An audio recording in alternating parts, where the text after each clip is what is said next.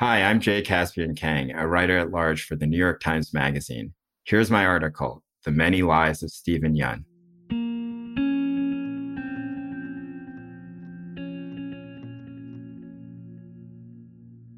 When I was growing up in the 90s, the only Asian American writer I knew was Amy Tan. Her thick paperbacks, The Joy Luck Club and The Kitchen God's Wife, were on everyone's bookshelves. I, of course, hated Amy Tan because I considered myself a hard-edged thinker. Her books, which were mostly about industrious, dignified immigrants, embodied a type of minstrelsy in which the Asian American writer gives the white audience bits of tossed off Oriental wisdom. Isn't hate merely the result of wounded love, or a few parables about gold and black tigers, or what have you? If I had been asked back then what I planned to write about, I might have gestured towards the beatniks or cutting down trees in the woods or heroin or jazz, but the only concrete pledge I could have given you was, I will not write the Joy Luck Club. In graduate school, while in an MFA program, I'd walk to the bookstore and wander among the fiction shelves, wondering where my novel would fit. This was embarrassing and vain, and although I was certainly both those things, I stage managed my reverie with some measure of self-aware detachment, performing at being a broke, unpublished author fantasizing about his bright future. In a similar spirit, I would look around for Asian authors who were not Amy Tan. There were also Maxine Hong Kingston and Chang-Rae Lee, but I saw few others. I knew I was supposed to have some feelings about the dearth of published Asian authors, but nothing really came to me. Maybe there just weren't many Asian people trying to write novels, or maybe they were bad at it. The tug of war between my intellect, which was telling me that I might be in for some rough times in publishing, and my American ambition, which was feeding me some version of a sneaker ad, just do it, was never much of a contest. The world would yield to me. I was 23 and typing out a novel about a young Korean man who had a brother with Down syndrome, whom he cast in various public service announcements about tolerance. There were parts that were supposed to be a direct parody of Life Goes On, the ABC drama that starred Chris Burke as Corky Thatcher. I thought this was very edgy and funny, but I also mixed in occasional ruminations about Koreanness and the burdens of an immigrant childhood. My workshop professor at the time was known as a leader in the field of experimental fiction. One day he said something about my work that has stuck with me. This novel will almost certainly be published because it's about a life we don't hear about too often, I recall him saying. But what we need to do is figure out a way to elevate it so that it's not just a telling of the way things are for a certain type of person. Declarations like these were quite common in the workshop. Delivered with great gravity, they drew a line between those of us who had serious literary ambitions and those who just wanted to tell our life stories to the world for a six-figure advance in readings at the 92nd Street Y. I took this professor's class because I wanted to write difficult literary fiction. I also consider myself a tough student who could handle criticism. But this particular comment collapsed a barrier in my brain, one that had held back conflicting, shameful thoughts about identity. On a pragmatic level, I was happy to hear that my novel would be published. It wasn't. But his dismissal derailed my confidence that I would break free from Chang-Rae Lee, Maxine Hong Kingston, and Amy Tan. If this bizarre book I had written could be regarded only as a, quote, immigrant narrative, would I ever be anything other than a race writer? Did I have any control over how the world would see me and my work? I felt humiliated, of course, but he raised some issues that I've spent the last 20 years thinking about. What exactly is a typical immigrant story? And is a transcription of a person's traumas and truth, which in literary terms usually means explaining all the nuances of the immigrant struggle to a presumed white upper-middle-class audience, the only thing that qualifies as, quote, literature? And if not, what then clears the bar? And if you consciously try to write the exact sort of work that might appeal to serious literary types, aren't you just tap dancing for those who never wanted you around in the first place? I never bothered asking this professor because I was too embarrassed. He means nothing to me now. But since that class, I have never really been able to put these spiraling questions to rest. Please believe me, I am not trying to identify some incident of bias or racism that took place in my creative writing program. This professor didn't mean to be cruel with his comment, and his intentions, I'm sure, were to try to better my writing. nor do I wish to make a point about white privilege and access to Mount Parnassus. I only want to chart the neuroses that result from realizing that your work will almost certainly be read as an outgrowth of your identity, along with the rage, doubt, and ambition this brings on. The problem is that the anxieties never go away. Every capitulation to the white gaze comes with shame. Every stand you take for authenticity triggers its own questions about what constitutes authenticity. And once you feel comfortable with the integrity of your work, someone says something that flips everything around, and you're right back staring at your own lying face. Stephen Yeun has a beautiful zoom face. His laptop camera points slightly up towards his chin, which accents his sharp cheekbones and delicate nose. My face, by comparison, looks like a russet potato with eye slits scooped out with a spoon. By a visual code most Koreans know, Yeun's pale skin and delicate features connote cosmopolitanism, while my dark, mushier features evoke the rural peasantry. This isn't a problem, but I did catch myself staring disapprovingly at my image for an embarrassing amount of time during our calls. This was early December, and we were supposed to talk about Yeun's latest starring role in Minari, a film written and directed by Lee Isaac Chung about a Korean immigrant family that takes up farming in rural Arkansas. Yeun lives in Los Angeles, and the county had just issued a blanket stay-at-home order. We talked about the usual things: his early moves from Seoul to Saskatchewan to suburban Michigan, his parents, who were shopkeepers in Detroit, his American childhood, which was mostly spent in the Korean church, his acting career, which now includes a 7-year run on The Walking Dead, one of the most popular shows in the history of TV, and starring roles in a pair of films by Korean directors, Okja and the critically lauded Burning. But our conversations kept circling back to this prismatic neurosis, in which you worry about every version of how other people see you. Yeun had been deep in it, especially for this particular role. One of his concerns was the Korean accent he had put on for the film. "I'll be honest with you," Yeun said. "I'm still justifying the accent in my own head. I'm sure I'm going to get a lot of people giving me about it, saying, that's not what a Korean dad accent sounds like. But the accent I did is how I remember my dad talking. It's nuanced, it's a little different, and it has its own twang and inflections. At the start, I kept trying to mimic the standard Korean ajashi accent, and it felt fraudulent. And I'm okay with it because this was the accent I chose for this character, as opposed to servicing this collective understanding of what a Korean accent is traditionally supposed to sound like."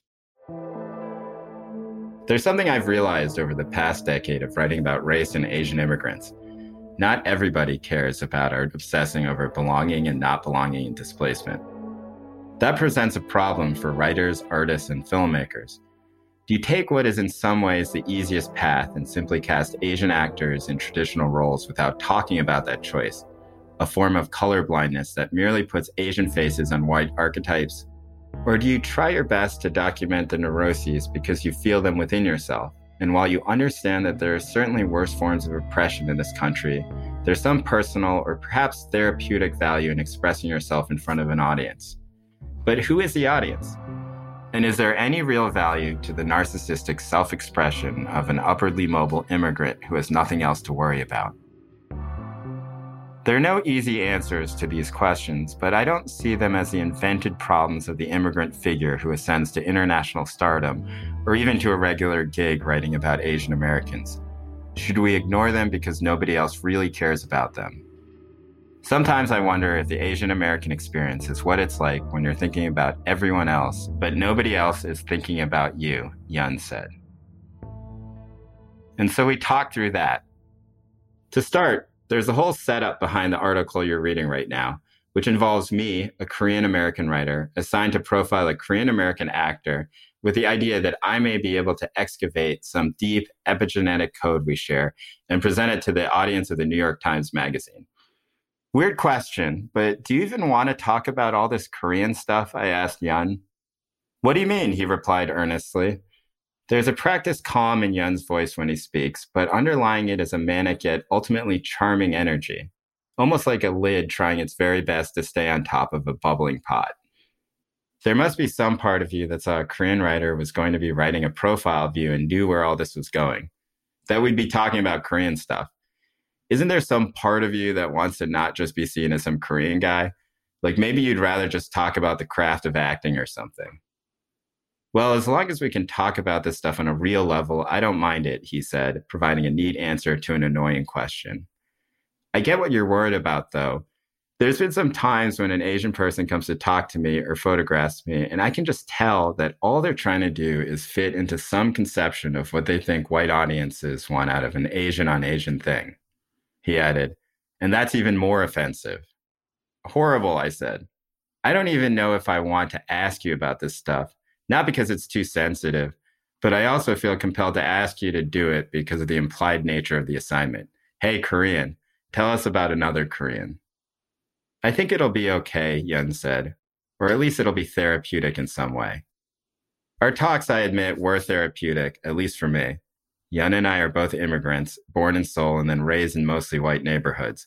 But Yeun, in many ways, is much more Korean than I. His father, the second of 5 sons, worked as an architect in Seoul. During a business trip to Minnesota, he fell in love with the natural beauty of the area and the idea of owning land there, after which he began making preparations to move to that part of the world. At the time, the mayor of Regina, Saskatchewan, had started a program to recruit Korean immigrants. Yeun's father sold his house in Seoul. Home ownership was an uncommon luxury back then. Gathered up his family, and eventually got on a plane. I've got to show you this photo from back then, Yeun told me at the start of one of our talks. It's a kindergarten class picture from the Ruth M. Buck School in Regina. Yeun, his hair in a bowl cut, is seated at the end of the front row, wearing fresh white shoes and a decidedly immigrant kid's sweatshirt. All the other kids line up shoulder to shoulder. Yeun sits a few inches away from his classmates. You look miserable, I said. Totally, he said. We had been discussing his family's moves. After a year in Regina, Yeun's family relocated to Taylor, Michigan, where an uncle had opened a clothing store. This uncle started out in America as a runner for cargo ships. When they docked in New York City, he ran on board and offered to fetch things offshore for the crew. At some point, he began selling jeans out of his car on the side. One day he said to his wife, while holding up a map of the United States in front of them, "Wherever my spit goes is where we'll move." The spit landed on Michigan, and that's where the uncle started his small business. The Yeun family followed him there. Young Stephen was placed in a new school. He spoke no English and had to be dragged into the classroom.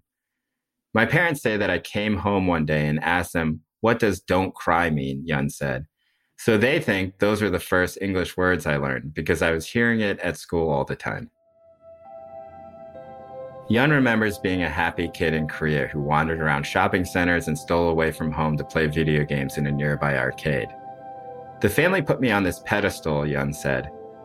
I was a cute kid with pale skin and light brown hair, and everyone was proud of that. Then we moved to Regina, and I went from feeling that attention to all of a sudden coming to the middle of nowhere and being pulled kicking and screaming into kindergarten. I've looked at this photo so many times, Yeun said. If you look at photos of me in Korea, I'm like joyful, man. So happy, like flipping my yellow bucket hat upside down or hanging out with a friend, he added. And then you see this photo, and I look so terrified. The family eventually moved up the river to Troy, a Detroit suburb, when Yeun was in 5th grade. His parents opened a beauty supply store for Black customers in the city and joined one of the several Korean churches in the area. That's where Yeun spent most of his time, playing sports with kids from church and attending Sunday school. When I was in school, I was playing within a persona, Yeun said. I'm going to be quieter, nicer, friendlier. But when I'm at church, I'm going to be me. When I'm at home, I'm going to be me. And sometimes I think I was putting up such a mask and a wall when I was at school that I had no patience for anything when I was at home. He let his emotions, quote, build up into this constant anger. In Detroit at the time, there were just enough Koreans to fill a few church congregations and run a handful of Asian grocery stores. But it wasn't like Los Angeles or Queens, where the enclave can contain your entire life, where you grow up around your kind, you go to school with your kind, you play youth sports with your kind, you end up dating and marrying your kind. I remember when I first went to LA and saw these totally free Korean dudes, Yeun said. They weren't weighted down with all that same self-consciousness. They even walked differently. Those were the divisions in his life. Quiet and unassuming Stephen at school, confident Stephen at church, playing in the band and holding his own on the sports fields. And for most of his childhood and his young adulthood, Yeun didn't overthink these divisions. He existed in both spaces at once. My perception of race was pretty stunted, Yeun said. I was shielded from really understanding what was happening. He knew, for example, that his parents ran a store that sold beauty products to Black customers in what at the time was a high crime area in downtown Detroit. But his parents said little about their experience. Today, Yeun knows all about the history of the Korean middleman class in Black neighborhoods, but the aphasia of his youth speaks to a difficult, oftentimes obscured reality of immigrant life in America. The first-generation parents start selling beauty products because they met someone at church who runs supply chains. Then they get a loan from an intra-Korean lending group and open up shop. 3 decades pass, and nobody's given much reflection to anything beyond raising the kids and paying the bills. The kids will eventually be able to process their American career through whatever idiom they pick up, whether patriotic pride in entrepreneurship or learned shame for the exploitation they determined took place. Most likely, they will feel both at the same time. After graduating from Kalamazoo College, where he performed in an improv group, Yeun hedged his bets. When he expressed interest in acting, his extended family and friends would suggest he consider moving to Korea, following the path of dozens of kyopos, the Korean word for Koreans who grow up abroad, in film and music who saw no opportunity for themselves in America. But he also applied for a job at Teach for America and prepared to take the LSAT and MCAT. When the teaching job didn't come through, Yeun moved to Chicago to make the rounds on the comedy improv circuits for a few years. He moved to Los Angeles when he was 25. 2 church friends from Michigan had rented out a condo in Koreatown. Yeun moved in with them and set out on the audition circuit. 5 months after arriving in Hollywood, he tried out for the role of Glenn Rhee on The Walking Dead. He had just been turned down for a sitcom role for what he calls a plucky assistant and wasn't expecting much. To his shock, he got the job. The success of The Walking Dead catapulted Yeun into an odd place. Now he was one of the most recognizable Asian American actors in the country, perhaps even the world. But the speed of his success and his relatively short time in Hollywood meant that he skipped over the crises of identity, authenticity, and frustration that are the birthright of the Asian American actor. He also took on a strange new role as an inspirational sex symbol for young Asian men, not for his own exploits, but for Glenn's ongoing relationship with a white woman named Maggie, played by Lauren Cohan. An Asian man dating a white woman on the most popular show on TV was seen not only as a marker of progress, but also a permission slip for white women to maybe start dating more of us. Yeun understood the excitement, but wasn't sure what to make of the fuss. Should he be proud? Or did he even want that sort of attention at all? I went through the same journey that I'm sure most Asian American men go through, Yeun said, referring to the typical rejections and emasculations that befall so many of us. It's just so paper thin. You're asking Asian men to be validated by whiteness, and you're basically saying that I can only feel like a man if I'm with a white woman, which is just a terrible thing to think. Fair or not, Glenn Rhee, and by extension Yeun, was touted as the great Asian hope, the Jeremy Lin of dating white women on TV. I still get emails from Asian dudes to this day, Yeun said, and they'll say something like, "Thank you so much. You're the first one of us to ever do this." Watching his career from afar, especially after The Walking Dead, when he branched out into auteur films like Bong Joon-ho's Okja, 2017, Boots Riley's Sorry to Bother You, 2018, and most notably Lee Chang-dong's Burning, 2018. It seemed as if Yeun was on a different track than other established actors like John Cho, Daniel Dae Kim, Margaret Cho, or Sandra Oh. They were all identifiably Asian American. Their roles required the acknowledgement that people who looked like them might also be heading to White Castle or working in a Seattle hospital. Yeun, by contrast, felt as if he came out of some new mold of race and representation, an immigrant actor who could simply just be a success, both in Hollywood and abroad. There was an effortlessness to his career that seemed unencumbered by lengthy conversations about the importance of seeing Asian faces on the screen or the never-ending squabbles about casting white actors in Asian roles. Do you think some of your success came from the fact that you kind of stumbled into this life-changing role after 5 months in LA and didn't have to really dwell on all the limitations? I asked Yeun. He said he had also felt this self-doubt during his career. the feeling of helplessness that comes with realizing that nobody who looks like you has done the things you want to do. It's painful to feel that aware, he said. But he also said he thought there were ways in which that hypersensitivity could become its own prison. You can lock yourself into those patterns, and then all of a sudden you can't even see outside of it, he said. You don't see how you might be able to break through the system. Then he added, if I see a door is cracked open, I just want to see what's behind that thing, and I just go through it. And I get burned a lot too, but whatever. In late September of 2017, Yeun flew to Korea to film Burning, a psychological thriller about a young, struggling writer named Lee Jong-soo, who falls in love with Shin Hemi, a woman from the same rural village. At the start of the film, Hemi asks Jong-soo to look after her cat before she travels to Africa. When she returns, she's accompanied by Yeun's character, a shifty playboy named Ben. Lee Chang-dong, the film's director, doesn't reveal much about Ben, but we know that he's rich, doesn't really have a job that he can explain, and seems to exist in a cosmopolitan, aggressively Western layer of the Korean elite. But Ben, despite his Americanized name, is not a gyopo. He is a full-blooded Korean sociopath. I think Lee Chang-dong thought my body will do one type of acting, while my words did another type of acting, Yeun said. And that disconnect would create this strange, unimaginable character.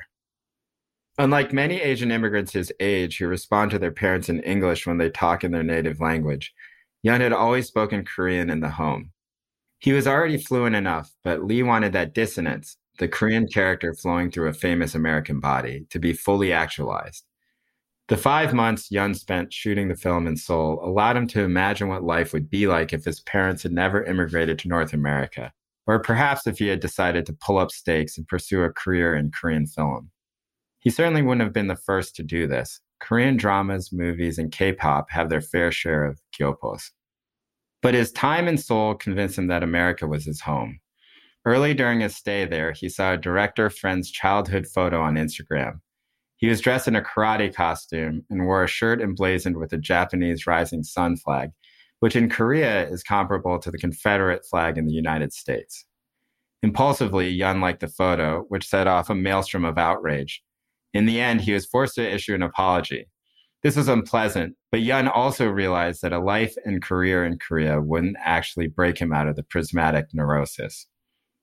When I'm here in America, I can feel this constant protest, like, I'm not just a Korean person, I'm an American person. And then you go over to Korea and they only look at you as an American. Or if you're lucky, like a Korean person that might have lost their way or is disconnected from their whole thing. That's true, but I'm also a version of a Korean person. You know what I mean? Like, I can't change my DNA.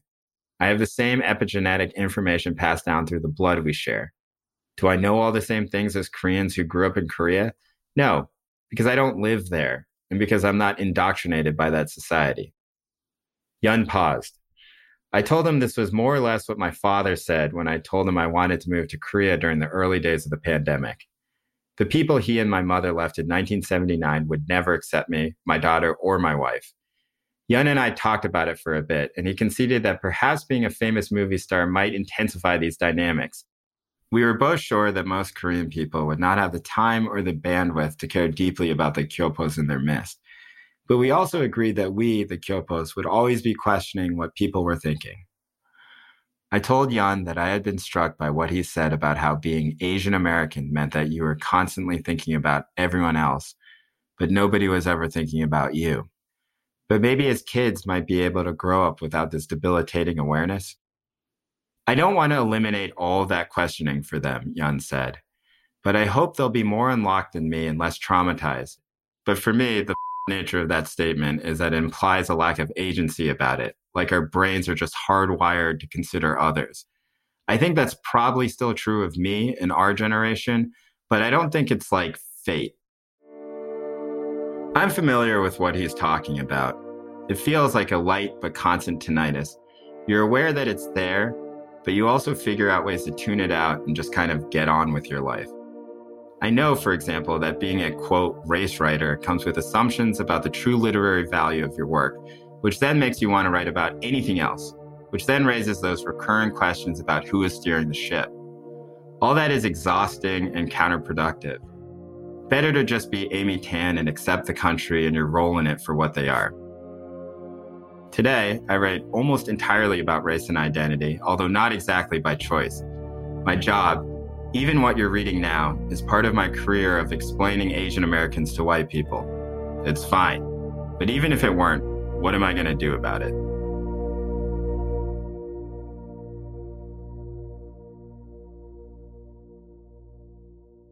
When times became uncertain, Womply pivoted their technology platform and committed to help small businesses and self-employed workers get approved for their PPP loan. In just a few months, Womply has helped 1 million businesses across America to secure much-needed funding so they can continue to stay open and serve their communities.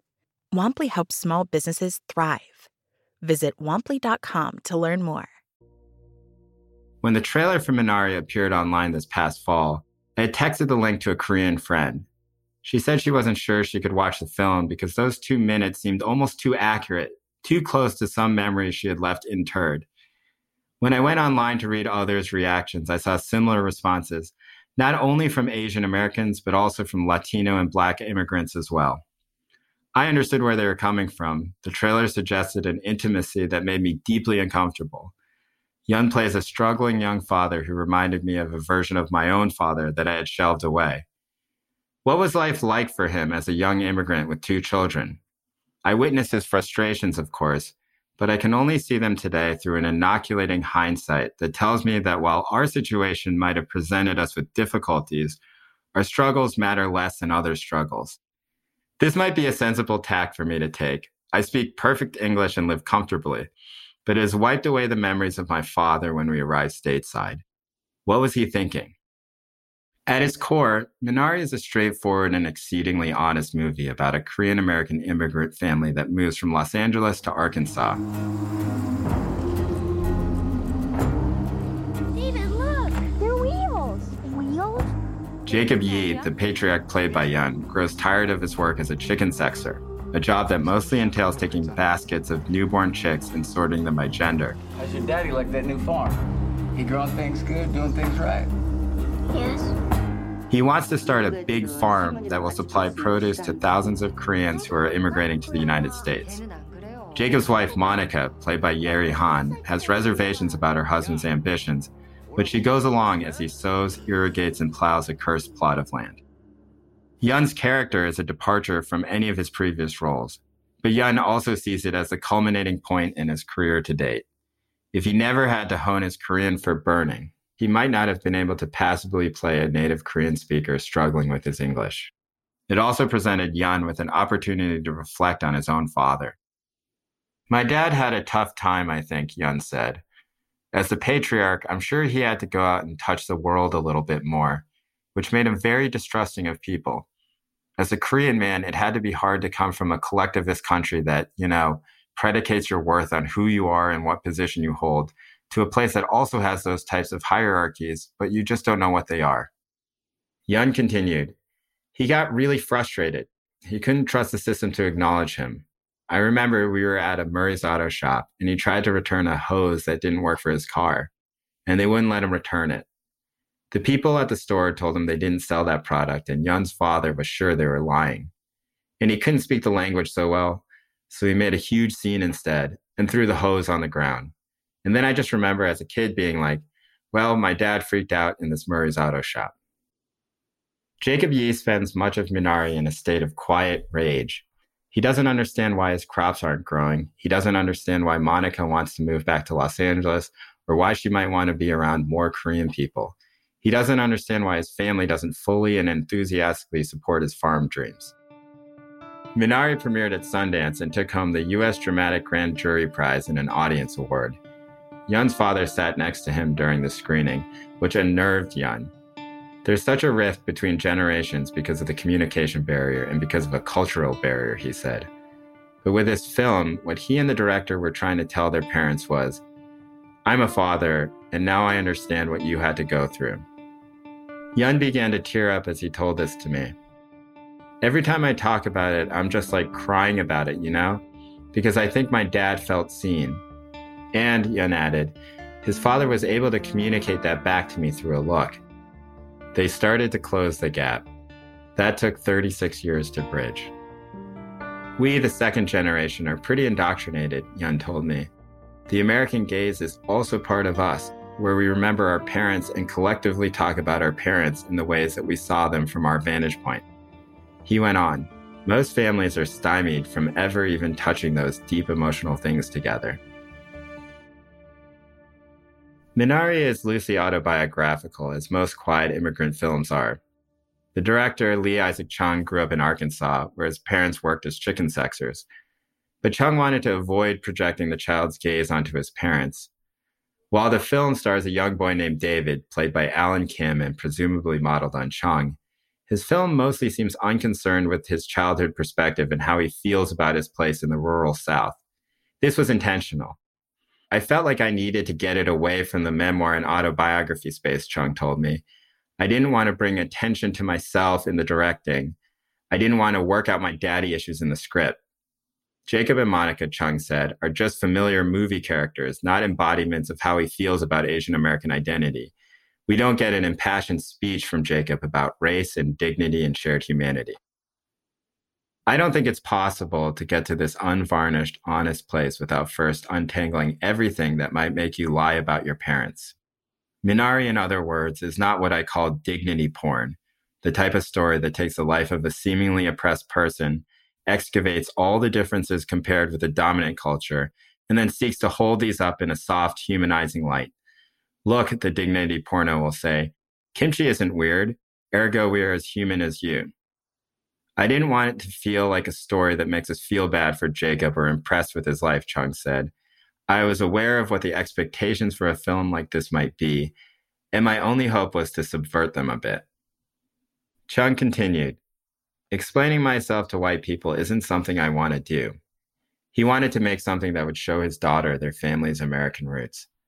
Something that got at spiritual matters and what it means to be a human being, what it means to be a man, what it feels like to be a failure. Most dignity porn centers on some racist episode that shatters the lives of the protagonists. Chung's movie does include white people and some scenes of racial discomfort, but he does not vilify anyone, nor does he try to make some statement about how racism or xenophobia or any other form of oppression weigh down the lives of these striving people.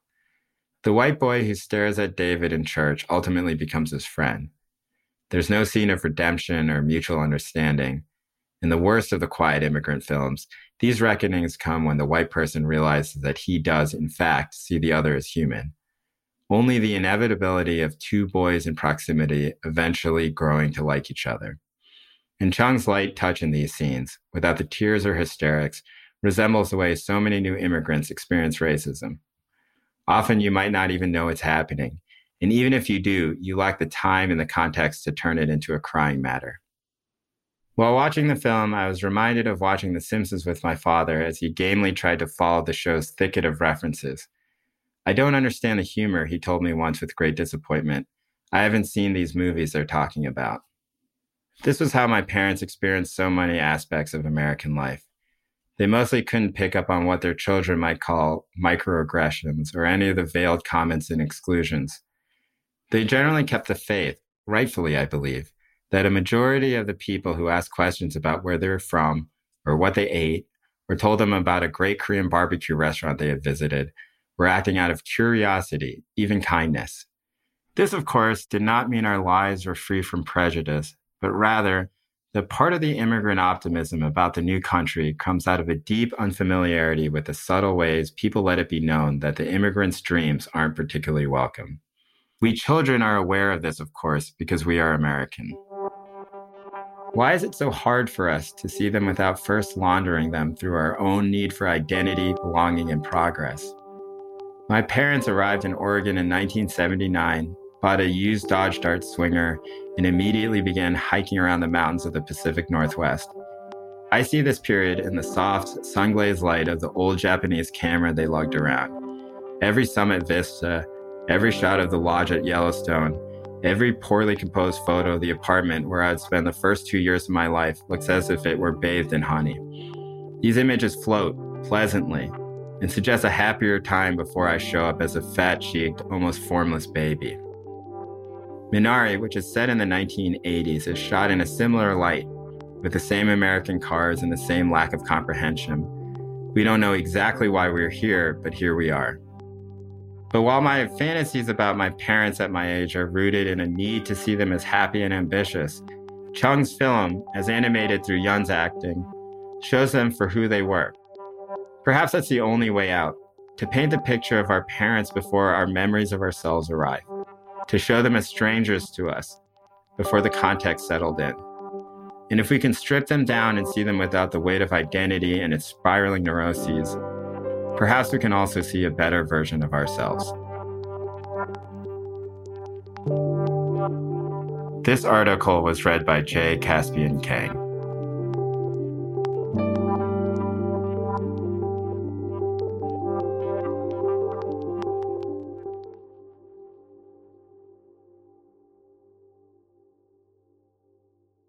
You're still running your business on QuickBooks? More like quicksand. The bigger your company grows, the faster you sync with outdated software. NetSuite by Oracle is the scalable solution to run all key back office operations, no matter how big your company grows. 93% of surveyed organizations increase visibility and control since making the switch from QuickBooks to NetSuite. Right now, NetSuite is offering a one-of-a-kind financing program. Head to netsuite.com/daily. That's special financing at netsuite.com/daily. netsuite.com/daily.